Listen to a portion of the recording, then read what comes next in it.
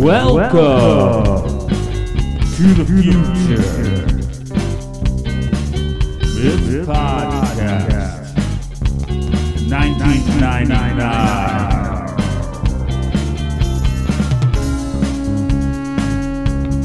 1999.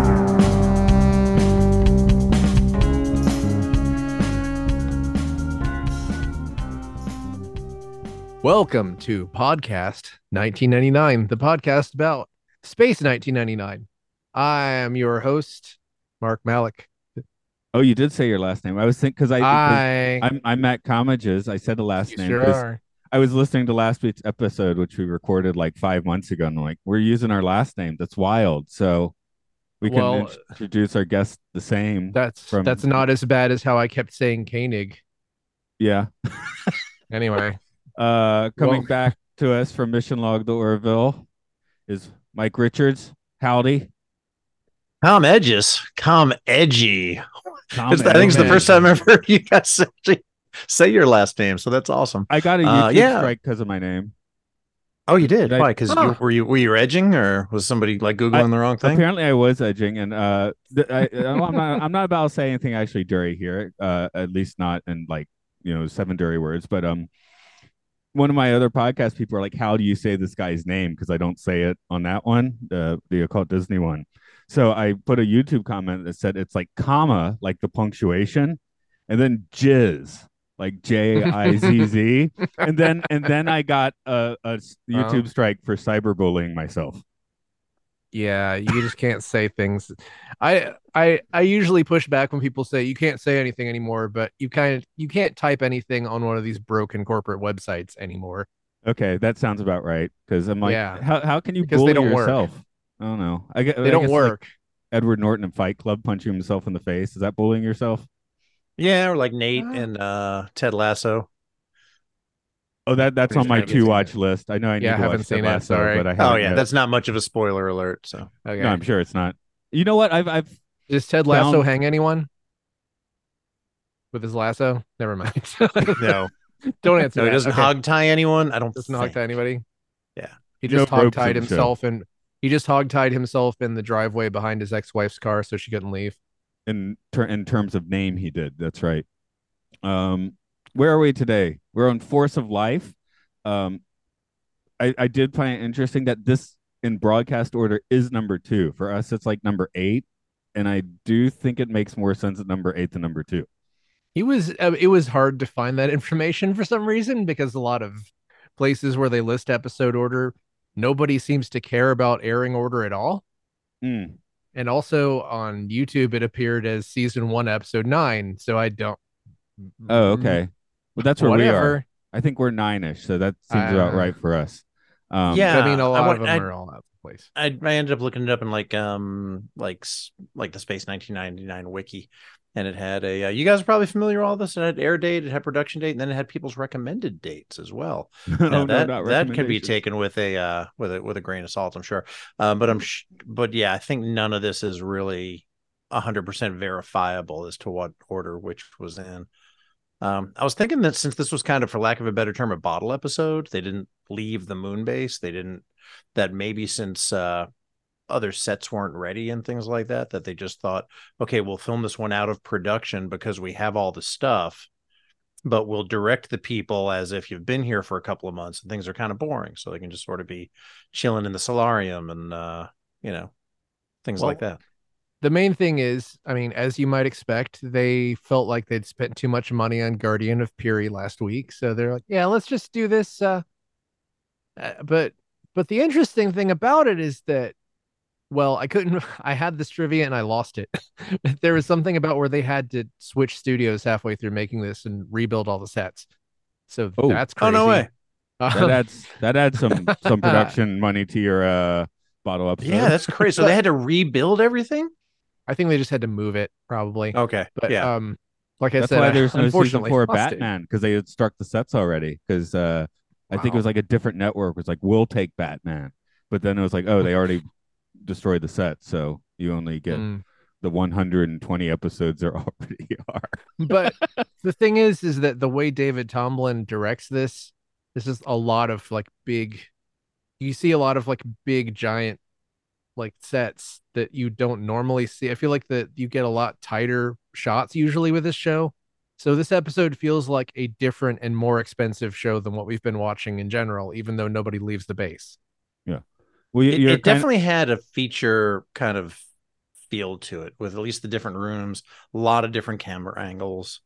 Yeah, I see what you're saying. All the big nuclear production rooms and stuff look just crazy. Well, you've got three toes in trivia. You want to rock out with that? Let's get all of them into trivia. This episode is the second directed by, as I said earlier, David Tomblin, who previously directed Another Time, Another Place, and here's another episode in your face. He will be back for 2 more in season 1, after which he directed Return of the Ewok. Johnny Byrne co-wrote this episode with the Andersons. He also co-wrote Another Time, Another Place, as well as Matter of Life and Death. He'll be back for 5 more season 1 episodes and 3 in season 2.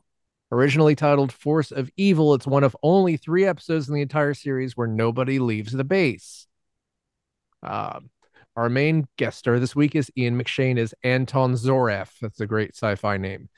He was born in 1942 in Blackburn, Lancashire, England. I'm sure I said that right. Lancashire. It's like the day in life. Beatles. It's probably Lancashire, right? Something like that. Lancashire. Blackburn, Lancashire. And the Beatles got me good doing. Sorry, I'm trusting John Lennon. I'm sorry, I've only heard that song like 3 times probably.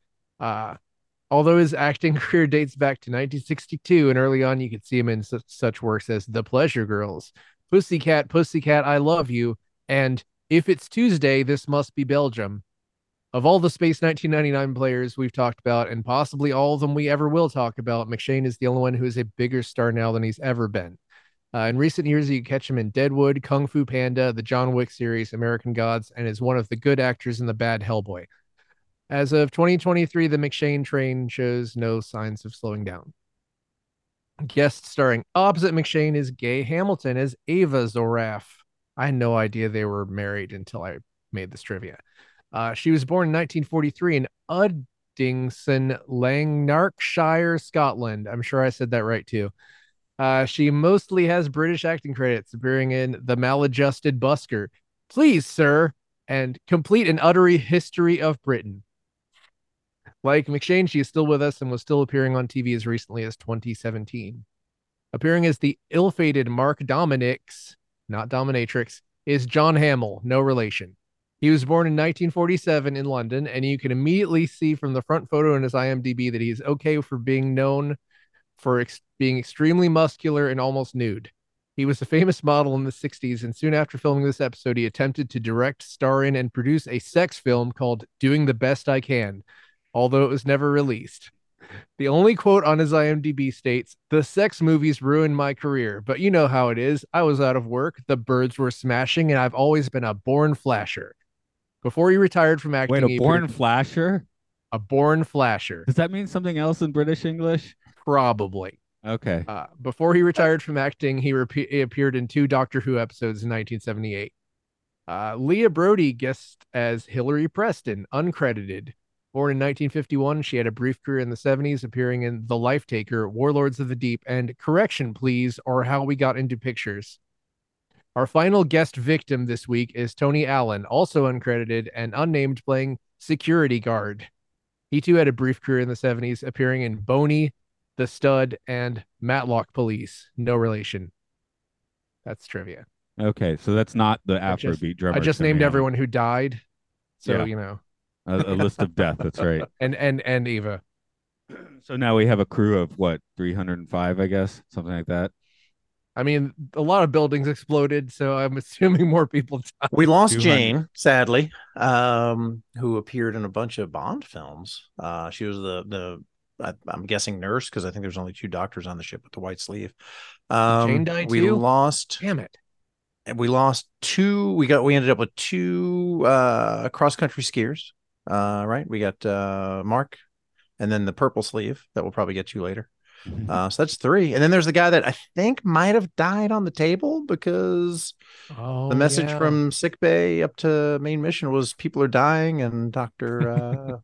what's his name was banging on his chest. 5 minutes unsuccessfully. could Yeah. be a pretty big, Cutting. expensive time.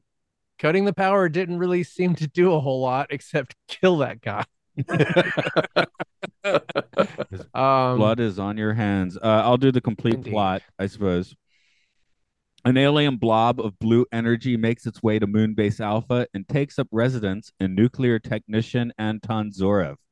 Alien Zorev begins siphoning energy from the moonbase while death freezing those who get in his way.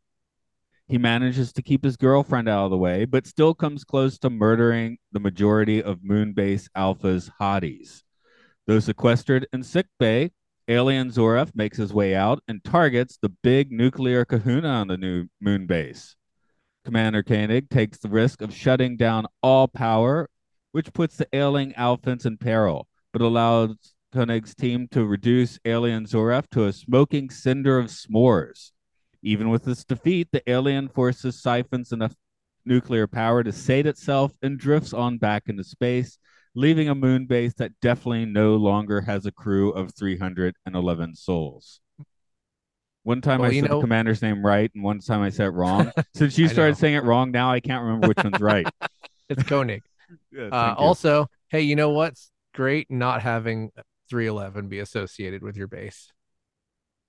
What? Yeah, that's good. They got some badass base, man. Anyway, I don't agree with Well, I don't know about you guys. I mean, it's not a slight on the band, right? It's a slight on the meaning of 311. I mean, the meaning of 311 is like the meaning of Christmas, except for the meaning of it is that your ears died for their sins. Anyway, also, I guess that's Easter, not Christmas. Anyway, I don't know about you guys. This is definitely my favorite episode of this show so far. Okay, I was actually coming from the opposite one where maybe it's like not my favorite. I mean, it's not. It's possibly dumber than episodes that I've called out for being dumb, but I still loved it. Yeah, for me it was like Alien, but instead of a xenomorph, we get like a middle-aged man. You get a middle-aged morph. I guess it is pretty ironic that I've pointed out that I really don't like the Strange New Worlds Gorn episodes because they're all just Alien over and over. But I liked this because this isn't as much like Alien as it is like just a weird Cronenberg movie or David Lynch or something. It's Life Force, the one with the one with it's Patrick like Life Stewart, that's where the perfect lady walks analogy. around naked for half the movie. Exactly, it's like the masterpiece Life Force. Okay.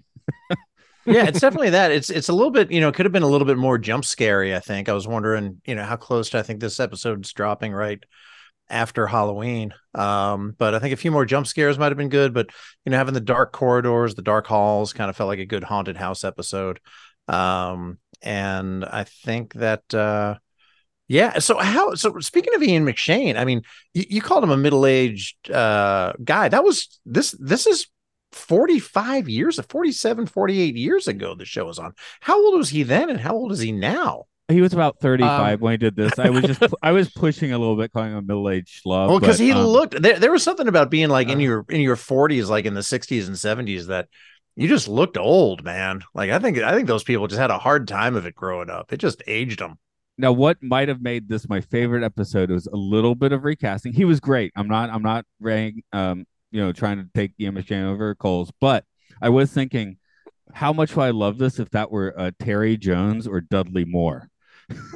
Well, Ian McShane he's a lot like Willem Dafoe, where you can't possibly argue that he isn't like better now than he was then.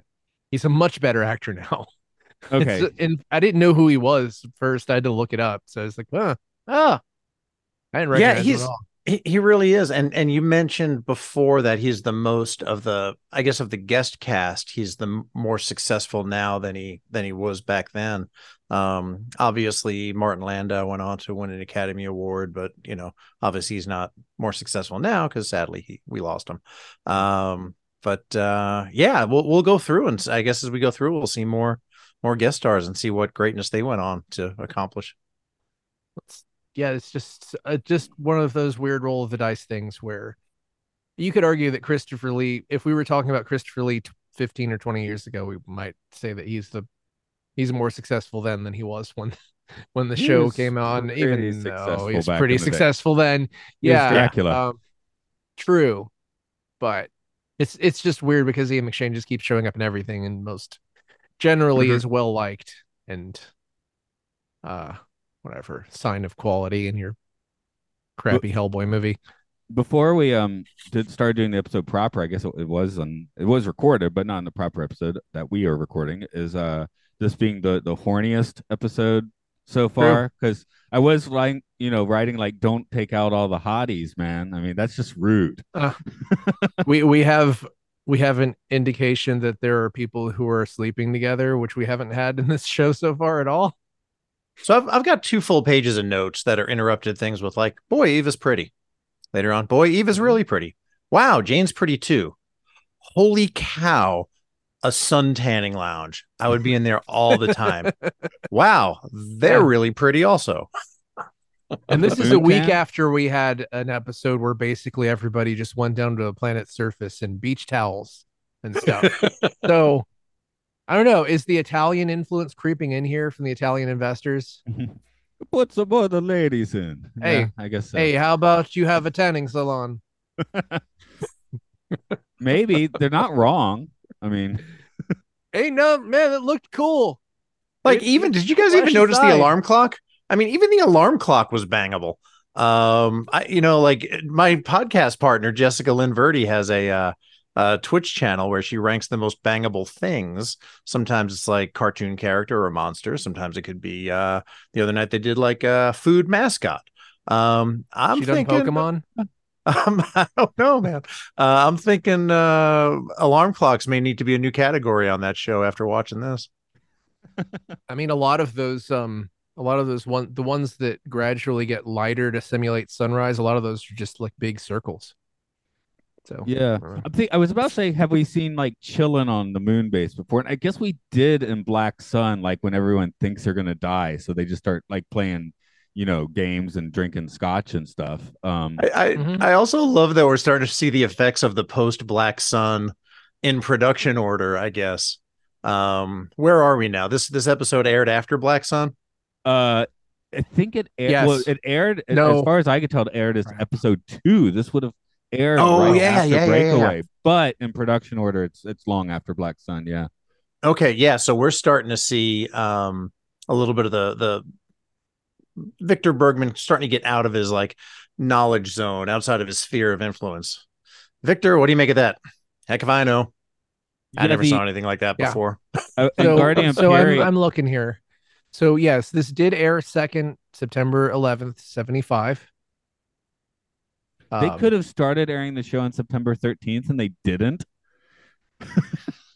Wait a week. Jeez. You know what? It wouldn't have aired on the 13th anyway, unless they moved it to a different day of the week. Well, they should have. That's how we did this podcast. It airs on this day because I wanted to start on September 13th.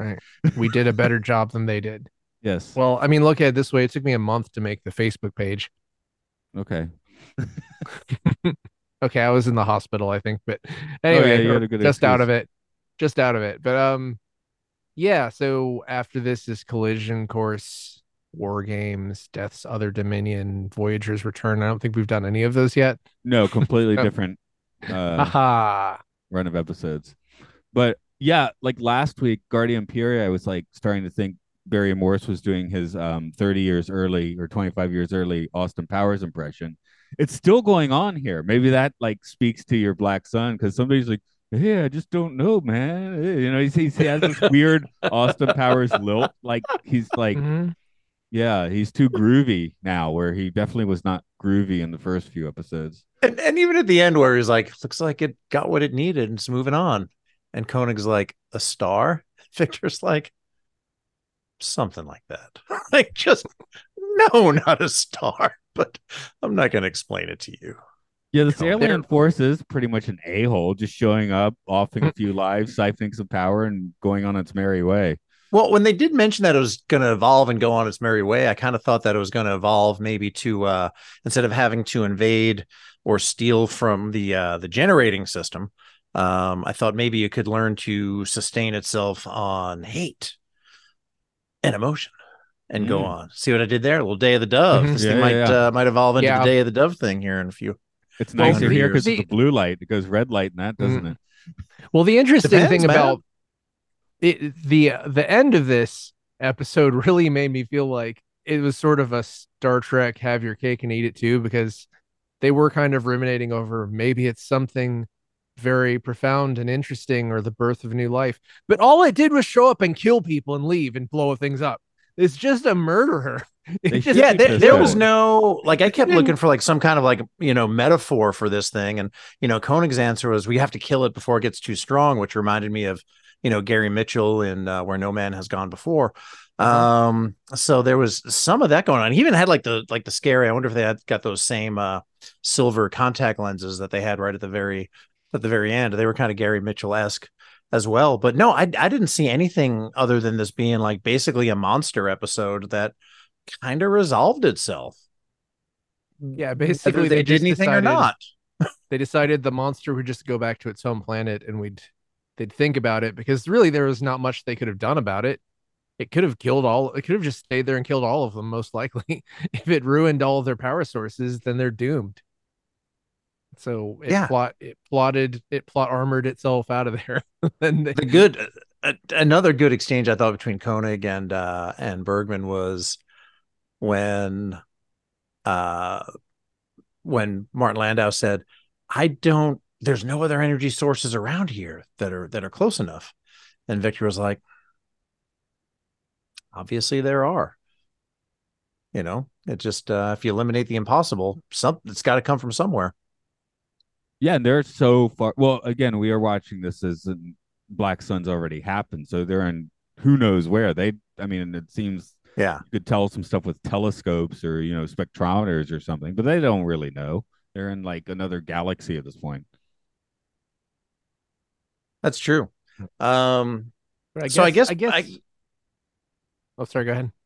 oh no, I was just gonna say, when Anton was reading his book in his quarters, I was like, it's good that launching things into space got cheap enough that they could launch books, like physical books, instead of just like transmitting a PDF up to, the base at light speed for whatever you want.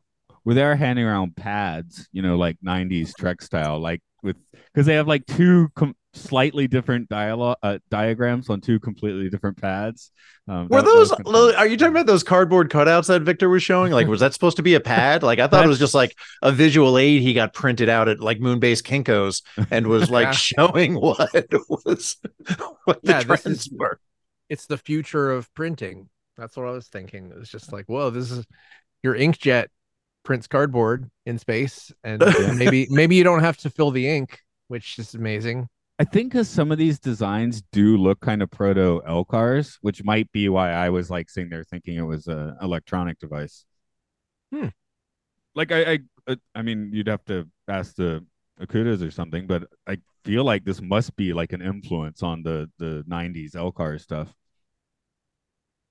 Yeah, I definitely think so. And I also can't watch this show without thinking how much of an impact it must have had on Star Trek the Motion Picture.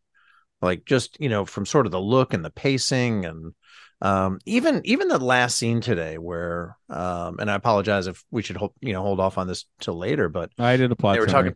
talking when they were talking about a thing being born, and that very last scene of the motion picture where he said, it's been a while since I've delivered a baby. And Kirk said, complete with all of our human frailties and our desire to overcome them. Like, it just like, I know this little blue thing didn't have that, but maybe taking Anton with it is helping it to evolve in some point. Like Victor talked about, a step in its evolution into the next thing. I just couldn't help but draw a comparison between the motion picture and that last scene. Of course, Feature didn't go Yeah. serial killing the Well, crew. That's the thing. This would Would be have like killed if, so many other things, though. Yeah. like I've complained about this in this episode already, I think, but the Gorn episodes in Strange New Worlds would be like if at the end of one of those they left and then somebody was like, well, we'll never know why the Gorn are doing whatever they're doing, but they're going to go and they're going to just at least treat that sort of like they are stone cold murderers. And we have to deal with the fact that they're murderers. Yeah, I think at some point, I don't even know what kind of game Strange New World is playing, but I hope they just stop with that. yeah, there's. I hope they just. I mean, I hope they just stop. Full stop. But they just. I think they're going down the road of, they're monsters and there's no redeeming qualities and we just have to kill them, which is like the least Star Trek message ever. But if they play it out over the course of 2 or 3 seasons and then say, yeah, I mean, maybe if we do talk, we can find some common ground and can peacefully coexist. And if they want to drag that out over 3 seasons, I guess that's what their showrunner's choice. But I feel like they did that pretty well in just Arena. One episode that's 50 years old, and we don't need that story again. We certainly don't need it drug out over several seasons. Yeah, I feel like they said, hey, you know what sounds like the word Borg? The word Gorn. Let's make the Gorn the Borg. But then the thing about the Borg is that they were used in like what, 3-4 episodes of TNG, and then I'm right now really watching through Voyager for the first time, and they're really doing interesting things with the Borg that I never thought that they'd be doing. So yeah, if they could do that with Gorn, I don't think they will. Yeah, it's really cool that they are doing that on Voyager, because they did do a deep dive into it, and it was right after they got all the free stuff from Star Trek First Contact coming out. So they had a lot of cool Borg toy. I almost said Gorn toys. They had a lot of really cool Borg toys that they could start playing with then. But at least there they did tell a story, and they did flesh things out and in many ways make it more relatable. Whereas so far in Strange New Worlds, they're just monsters and need to be killed. So if they do eventually, and I think they will come around to finding a way to coexist, that's something they did in one episode of the original series. Maybe that's the thing where this episode didn't sit with me completely, because in every other Space 1999 so far, they've kind of interfaced with whatever intelligence, be it artificial or sentient. And this one, there's none of that. It's just unknowable force, which is kind of cool. Yeah, but it is sort of also, we're seeing sort of a pattern where you encounter something, and if it's evil, then it either messes with Koenig and loses, or it kills a red shirt. It's sort of like it picks the guest star and murders it, or the guest star is the whatever the thing is. I wonder what is the better title for this? You said it was originally called Force of Evil, and now it's Force of Life. That would absolutely be a better title. Force of Energy, Electric Death. Force of Energy Vampire. Death. Force of Mr. He is an energy He's literally an energy vampire. Yeah. Which maybe they should have gone into having him just to make everybody unhappy, depressed. A cool scene, I think, and I don't even know what it would look like or what it would sound like, but I imagine it would probably be a whispering voice, because that seems to be very 70s, British sci-fi. When Ian McShane or whoever his stand-in was in that last scene in full-on, crispy critter makeup, could actually maybe at that point tell their side of the story and what they're doing there. Don't know if that would have added anything, but this thing was just a straight up as the meme says, walk in, F everything up and go home. That's the mission of this blue blob. Yeah, at one point he tells Eva, don't come near me or they'll hurt you or they'll kill you. And I wish we'd gotten a little more on that, because I was like, they? Who's they? And it could be like that bottle city of Krypton or something, it could be a whole civilization in our blue light for all we know. That would be cool if it just zoomed in and it was like the city from 2 episodes ago. Yeah. That cool matte painting. How interesting would it be if like that ball of light included like thousands of beings? So now Moonbase Alpha is just like this little outpost of 300 plus people. Now 300. But what if it's just the Smurfs? Yeah, the Smurfs are cute. You Smurfs. Give the Smurfs your life and your energy. Should I just take this episode and dub in whenever he starts killing someone and just goes la la la la la la la? Oh yeah, of course you should do that. La. Yeah, happy little blue light. That's right. Yeah, I was mildly amused by crispy Ian at the end. Crispy that was cool. I thought it was really cool. He has white eyes. That was crazy. I love the way Nick Tate didn't even show up, and this is directly to you. I'm not trying to hijack the conversation. So Nick Tate, as far as I can tell, didn't even show up until 36 minutes in. First thing he does is, he fires on no, he runs in and he saves Eva, right? She was getting ready to go in for the hug for Ian McShane, and he comes in, he saves her there. Boom. So it's Alan Carter for the win right there. And then he's the guy who pulls out his energy weapon. I don't know if those things have names. Phasers, pulse pistols, I don't know, disruptors. But he shoots the energy vampire with energy. So we know how that goes, but he's trying to save the day there. So very, very kind of Alan Carter centric, action centric there at the end. A lot of tumbling, man. He did a lot of tumbling in that race back to main mission at the end. That was that was good stuff. I like how he does fine rescuing her, but early on, she's banging on the door, and the guy who's billed as only this security guard immediately helps her and lets her out, and he just gets murdered immediately. And it's just like, maybe you should have told this guy not to to like run away from Ian McShane. I don't know. But I promise not to hijack the conversation. So yeah, the crispy Ian costume at the end that was caused by Alan Carter when he shot the energy vampire with the energy weapon. What'd you think of that? Well, I started, of course, thinking of episode 3 of Star Wars, where we get crispy Hayden Christensen. That's where my mind went. Right, Hayden Christensen. Yeah, of course, he was missing a few limbs also at that point, and whereas Zoref was still mobile, so I guess he had that going for him. But to his credit, Crispy Zoraf wasn't just throwing out George Bush quotes. He should have been throwing out Mr. Freeze quotes. If you're not with us, you're against us. He should have just started saying Nixon stuff like, "Yeah, I'm not a crook." The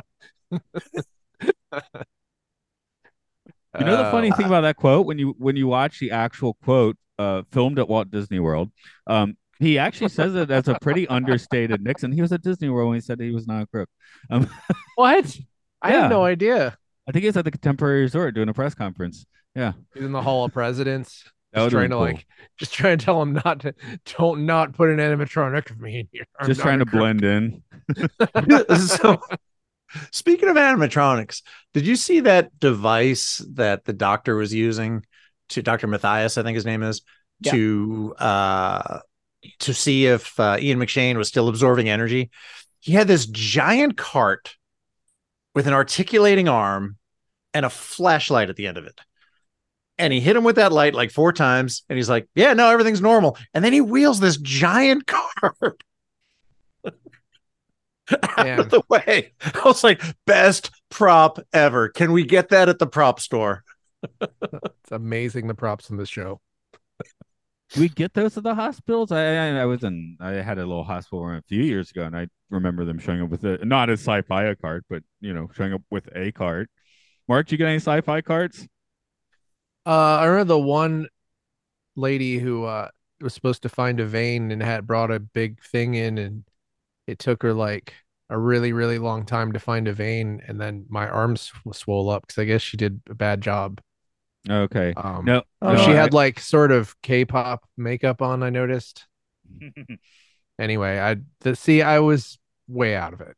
Okay. But it was really scary when I got home and I'm like, wait, my left arm is much bigger than my right arm. What's going on? Another prop that was pretty cool was I'll just call him Mark because I'll mess up his last name. Mark's Apple Watch is Alpha Watch, Moonbase Alpha Watch, whatever it was. That was pretty cool. Alpha Watch, that writes itself.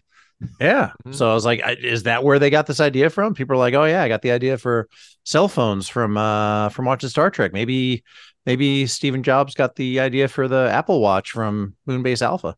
I don't think he came up with that idea, but Dick Tracy had it, right? Yeah. There's a lot of modern inventions are sort of a solution waiting for a problem, and we've always had a problem that we don't have a thing in our hand that does everything. Like that was sort of the most obvious. You could argue that iPads maybe are not as necessary considering that most phones are pretty big and you can see them. But that's always been a problem waiting for a solution. So it's kind of obvious. I think the main one that we're having trouble with is talking to a computer, because that's not good ever, and we No. don't know if Right. it ever will be. Unless you can talk the computer down. But the thing is, like many people who are over the age of like many people around our age, I had to learn how to type. So I can type faster than I can talk, really. And a lot of people who are younger than us just learn how to type because they were chronically on the internet. So maybe just put keyboards on things, Apple. I guess some Just younger put people would keyboard have on some it. Put a big touchscreen keyboard. typing. Somebody's But got to be good. At but you know touchscreen what's typing. better than that is a big keyboard that I could type with. True. Anyway. At least you get the nice.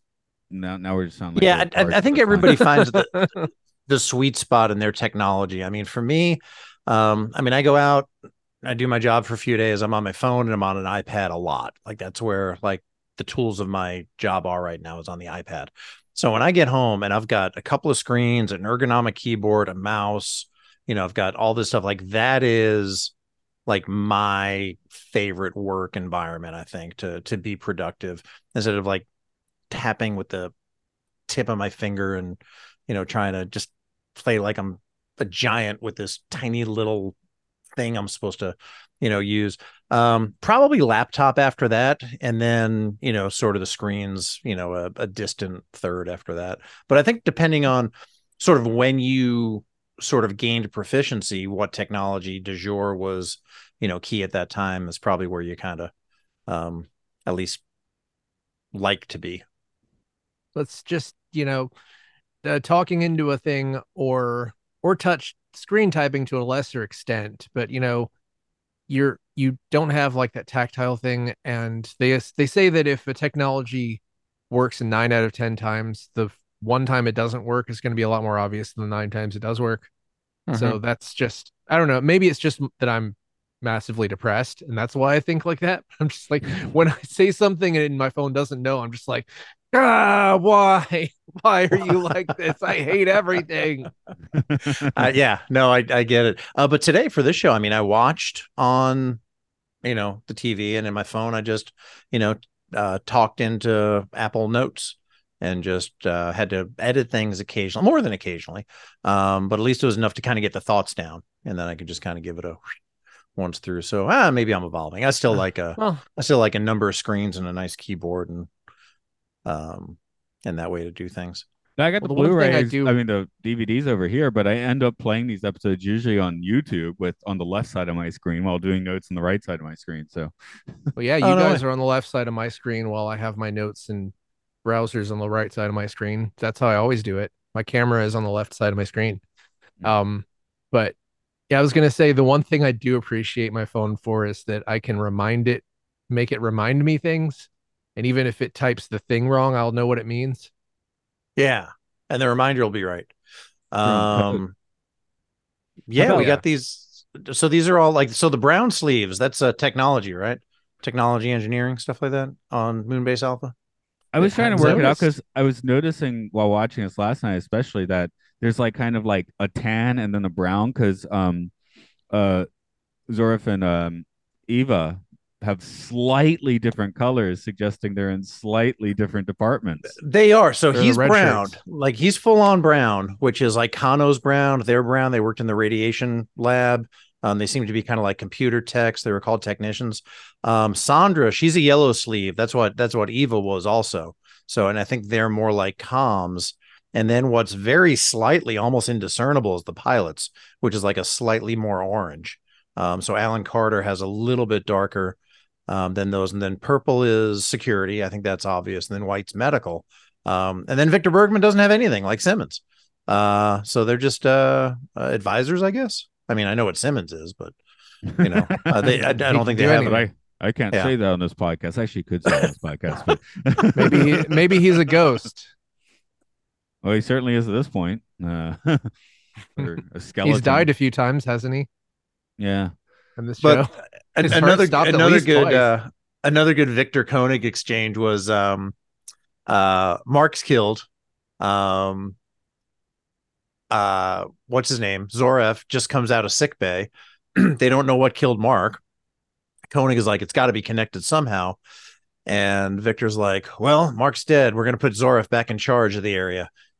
And Cody's like, no, wait, don't, no, Hit no, the brakes a we're not bit. doing Hit the that. brakes I was first. like, this is why, like, intelligence doesn't necessarily equate to like decision making and the ability to be in a leadership position. It's like, okay, man, like not a good decision right there. I mean, being smart, being intelligent are notably different things. Well, Yeah, you do totally. the best you can, right? That's what being the captain or commander or whatever rank So is is all shutting about. down all power, including emergency power, a good decision then?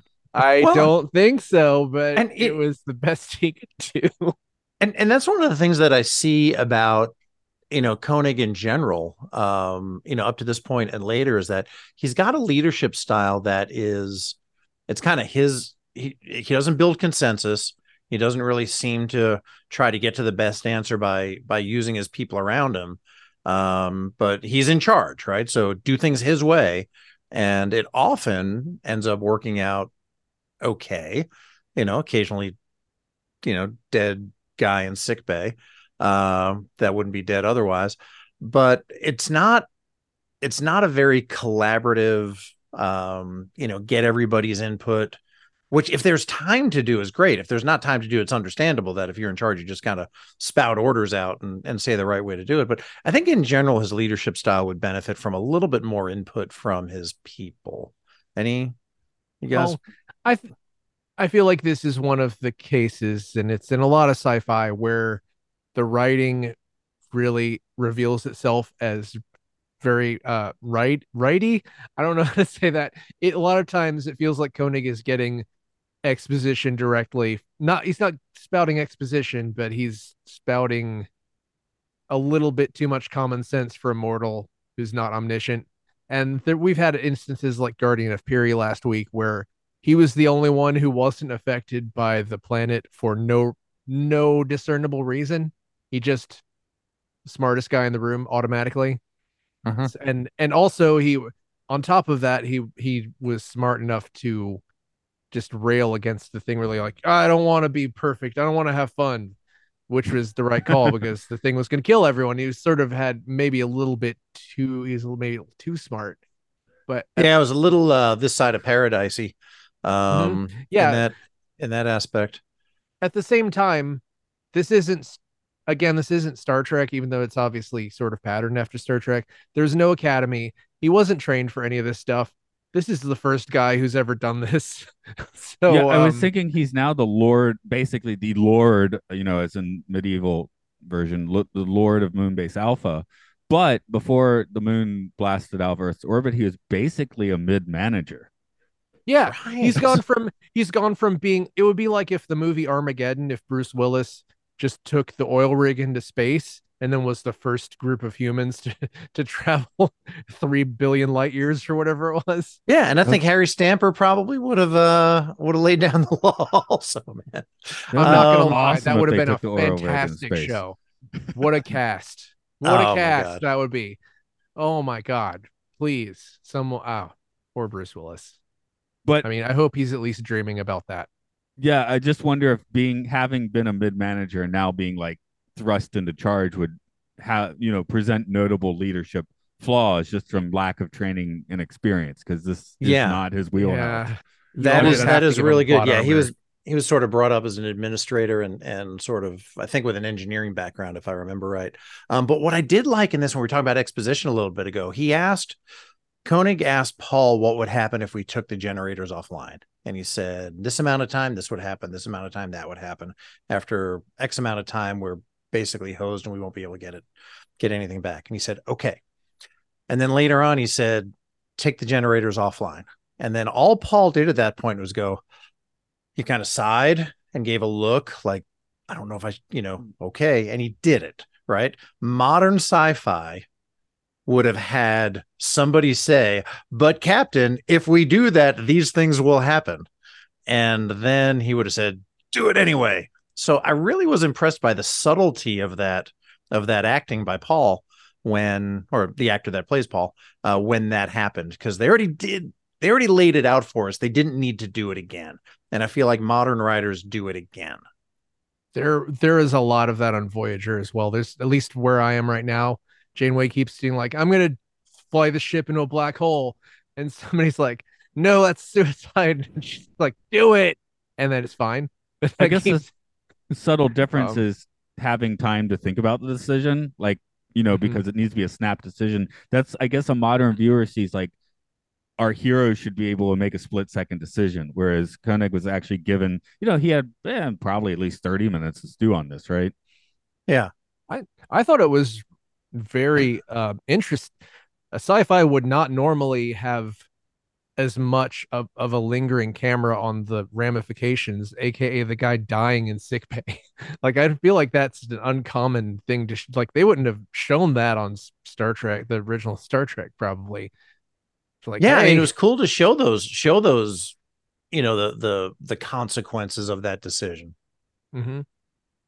That's the tension of it. This show does tension really well, even if it's sometimes kind of dumb. It's like sometimes it's like professional tension or something. Like, it's again, it's workplace tension. Yeah, workplace tension.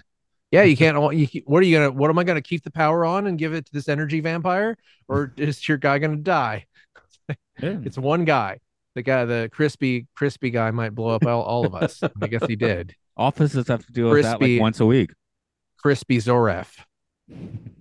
Sounds like we touched on it before. I thought when Zoref was restrained in sickbay, and I think I see this scene a lot, or at least I have seen it a lot in Space 1999. And there's somebody working nearby, kind of so wrapped up in what they're doing that they don't notice the bad guy getting away. And she's Dr. Russell in this case. She's just holding up these colored tiles and putting them down. I said she was looking at Post-it notes. Well, and then the orange one, and then another orange one. and the funny thing is that when you see that scene, she's not going to die. And then the second you see an unnamed character, the security guard, like, whoop, dead. Yeah, the purple shirt, I imagine, was outside not to keep people from coming in and killing Zoref, right? It was probably posted out there because Zoref was the threat. So that guy had one job, man. And I don't know, I'd love to see if off screen his boss was like, no, wait out here. And he was like, but boss, if I'm inside, I'll be able to keep an eye on the threat. Nope, you're waiting out here. Don't question my orders. Well, the only wild card is we didn't know whether Eva was going to die or not. Yeah, but I guess she's like your Jamie Lee Curtis in Halloween, right? So, I mean, I knew she wasn't coming back. Yeah. So Eva, do we never see Eva again? I doubt we do, but we can assume she was in Barry Lyndon. Lyndon Somewhere on the. Yeah. Okay. And sadly, we'll never see Jane again. And I knew we were never going to see Ian McShane again because he's not a series regular. Too big a name to be known for that. So there was a little bit of writing on the walls going into this one. He wasn't that big back then. He was let me see. What did he do? What did he do after that? I love looking this stuff up. So one of the things I found out is that he was in a show called Lovejoy, where he played like an antique collector detective kind of thing. And he starred in it with the woman that played Eva, Gay Hamilton. Married. Is that her name? Yeah. Yeah. You said they were married for realsies, so I guess they were kind of like a. Is that correct? I didn't say that. Oh no. Okay. They're married on the show. I said they were both alive. Oh okay. They were married on the and they were married on the show. That was like 40 minutes ago. He went on to be in Roots soon after this. He was in Roots. He was in Roots. Roots. So he was also in Codename Diamond Head. Also, so good. Also, The Pirate, The Fifth Musketeer. Ooh, Cheaper to keep her. Magnum PI. There's a fun credit. The original or the newer one? I guess the original one. Too Scared to Scream. Grace Jones, Slave to the Rhythm. Oh, he just did a voice for that? A voiceover for that? Okay. Oh, gotta watch that after this. Mark, were you finished with your titles? Oh, I mean, I could go on forever, but we'd probably be better off talking about anything else. Okay, so let's talk about how much of this Dick is Francis, Bloodsport. Okay, I'm Okay, done. yeah, that you probably needed to put that one out there. How much of this is existential dread? How much of it is sci-fi fun? I'll take percentages on that if you want. Uh, I'm going 50-50 on this, Skip. on the 50-50 for Did you me. call me Skip? I just I don't know. I just said talking like I was talking to an announcer. Okay, that's cool. Qualified. 50-50 on this one. I thought it was fun and dready fun. It was like a slasher movie. Yeah, definitely. See that made me feel less dread somehow. The fact that it did feel like a slasher movie and you could like Mm-hmm. anticipate, Yeah. except for Eva, you could pretty much anticipate who was going to die from the get go. So to me, it was like 40 dread and like 60 not sci-fi fun though. That see this one, I feel like my question doesn't quite Mm. track because I'm like it's not really sci-fi fun. It's haunted house fun, right? So that changes it a little bit, but it's a I mean, genre fun. We'll say that. if this was a movie, you would call it a sci-fi horror probably because he did like kill people with his mind. And although it seems like them freezing was just a completely random thing, like they had some frost lying around. So it's like, yeah, just We make them took freeze. Didn't so mean much anything, heat had from nothing to do with them. anything. He was Okay, I guess taking he all the took heat heat from from them. them, but Yeah. that's not really, it's not, I think this, it'd be that cool if was, they shattered when they fell. Ooh, it'd be yeah. cool. Yeah, it'd be cool if they all like got shocked and their hair was standing up, like, just like, Or if Anton had made himself like a Mr. Freeze style suit, that would have been cool. I mean, it'd be cool if every time he killed someone, they got smaller and he got bigger, and then by the end of the episode, he was like 20 feet tall. Oh yeah, that'd be great. That would have been a massive budget though. So Yeah, I yeah. know. I'm just trying to prove that I'm better writer than Well, no, whoever it because they're is. writing within budget. I know, man. That's why I'm a better writer, is because I write with no budget in mind at all. I'm That's not that. limited by your pathetic Earth money. And I couldn't tell if any of those scenes were. I was thinking that they should have reused some scenes from Breakaway, with the explosions and the one guy going out the window. Like that looked like they should have stronger windows on Moonbase Alpha myself. But they don't. But I don't think any of those scenes were from. I didn't recognize any of those scenes from Breakaway. I just kind of like going into that scene. I assumed there would be some reused footage, but I didn't recognize any. That was like an internal I don't window, think they right? did. Yeah. There was some overlap with the production of the episode after this, but I didn't look too far into it. Maybe we'll hear about next week. We'll see. Maybe we will. But yeah, it's kind of wild. This is one of the only episodes where you don't see an eagle blow up, and then just a bunch of the moon We base haven't blows seen up. an eagle. So- We haven't so seen like it. I said, no eagle at all. 36 minutes into the episode, we see Alan Carter for the first time. And I'm like, yes. And then he's like, Alan, you're with me. And Alan's like, dude, unless you got an eagle for me to crash, I am perfectly happy just hanging out in main mission. But he goes and then he like saves Eva and then he shoots the crispy guy. And then he does like so many Peter Quincy Taggart type falls and rolls on the way back. I think he just somersaulted his whole way back to main mission at the end. Like it was like his time to shine was an opportunity he took a full advantage of. It's a Genki boy. Had some energy. Yeah. I want to believe that while that stuff was blowing up, he was just like, yeah, if I can't crash an eagle, then this should be happening. Yeah. Mike, did you want to throw some percentages of your own on this? So I guess one thing I want to clarify, because when I answered the question last time, I was thinking like from the point of view of the folks on Moonbase Alpha, like in character, like to them, is it sci-fi fun or existential dread? But now I'm starting to feel like for us as an audience, is it sci-fi fun or existential dread? Both are valid. Both are valid. Okay, because for me, like I was going like a full like 90+% existential dread from the point of view of the Alphans. Like this was an existential crisis. Now from an audience member, man, between all the hotties on Moonbase Alpha, including the alarm clock, the Mrs. Robinson shot in the solarium that was fantastic that we hadn't even talked about, to the Ian McShane having Gary Mitchell eyes at the end. I found myself really, really having some fun with this episode.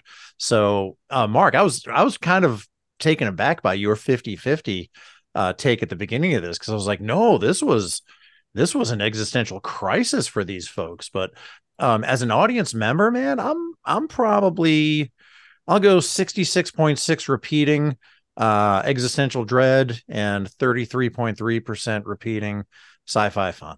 Okay, that puts us, like half and half with a proper distribution. Then I'm absolutely thinking about it from an audience member who is just watching the bodies hit the floor, man.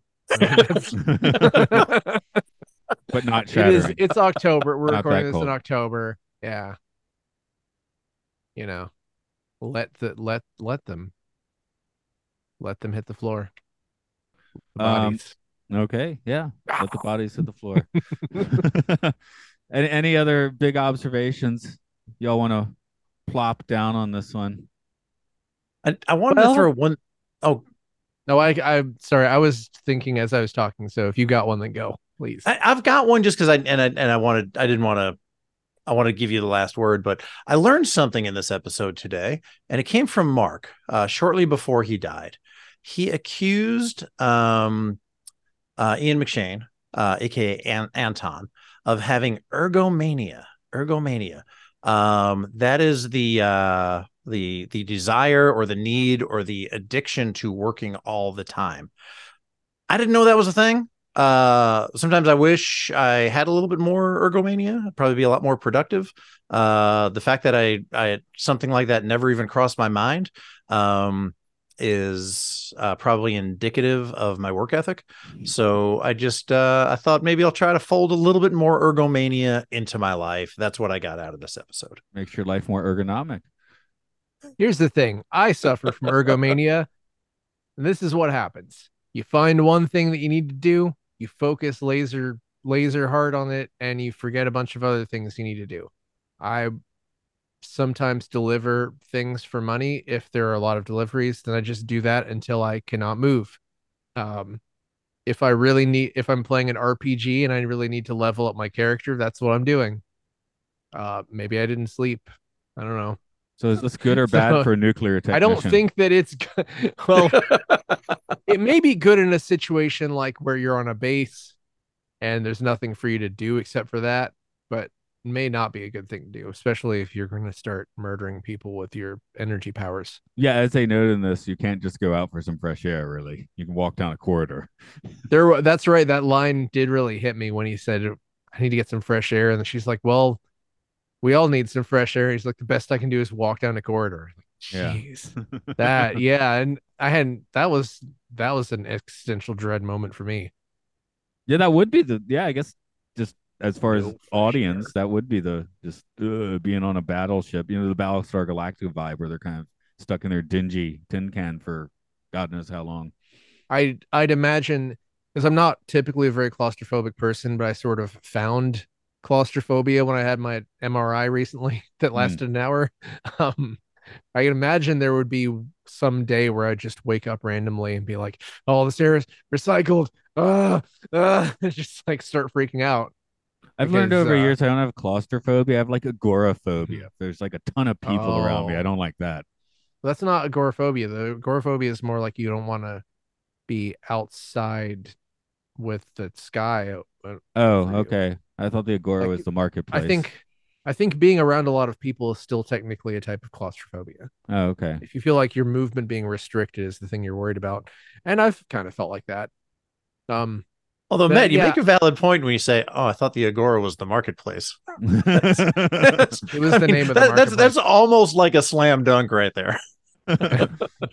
No, you have angoraphobia. Okay. No, I do remember a specific moment when I was going home from a bar and stopped at the Checkers drive-thru, and I didn't really want Checkers, and I was just sitting in the drive-thru for, I don't know, 30 or 40 minutes, and then I started absolutely freaking out. I was like, I have to get out of this line. And my girlfriend at the time just laughed because she was wasted. So You laugh it off, yes. I wasn't I was very upset. It was just like because it was one of those lines where you can't drive out of it because there's the cement barrier. So you're just there, and Yes, yes. you're waiting for something terrible. Mm. That's kind of where I said I might be a few minutes late for this because I'm like the heaviest traffic's like where I can see my house and I'm stuck in traffic. So it's really annoying.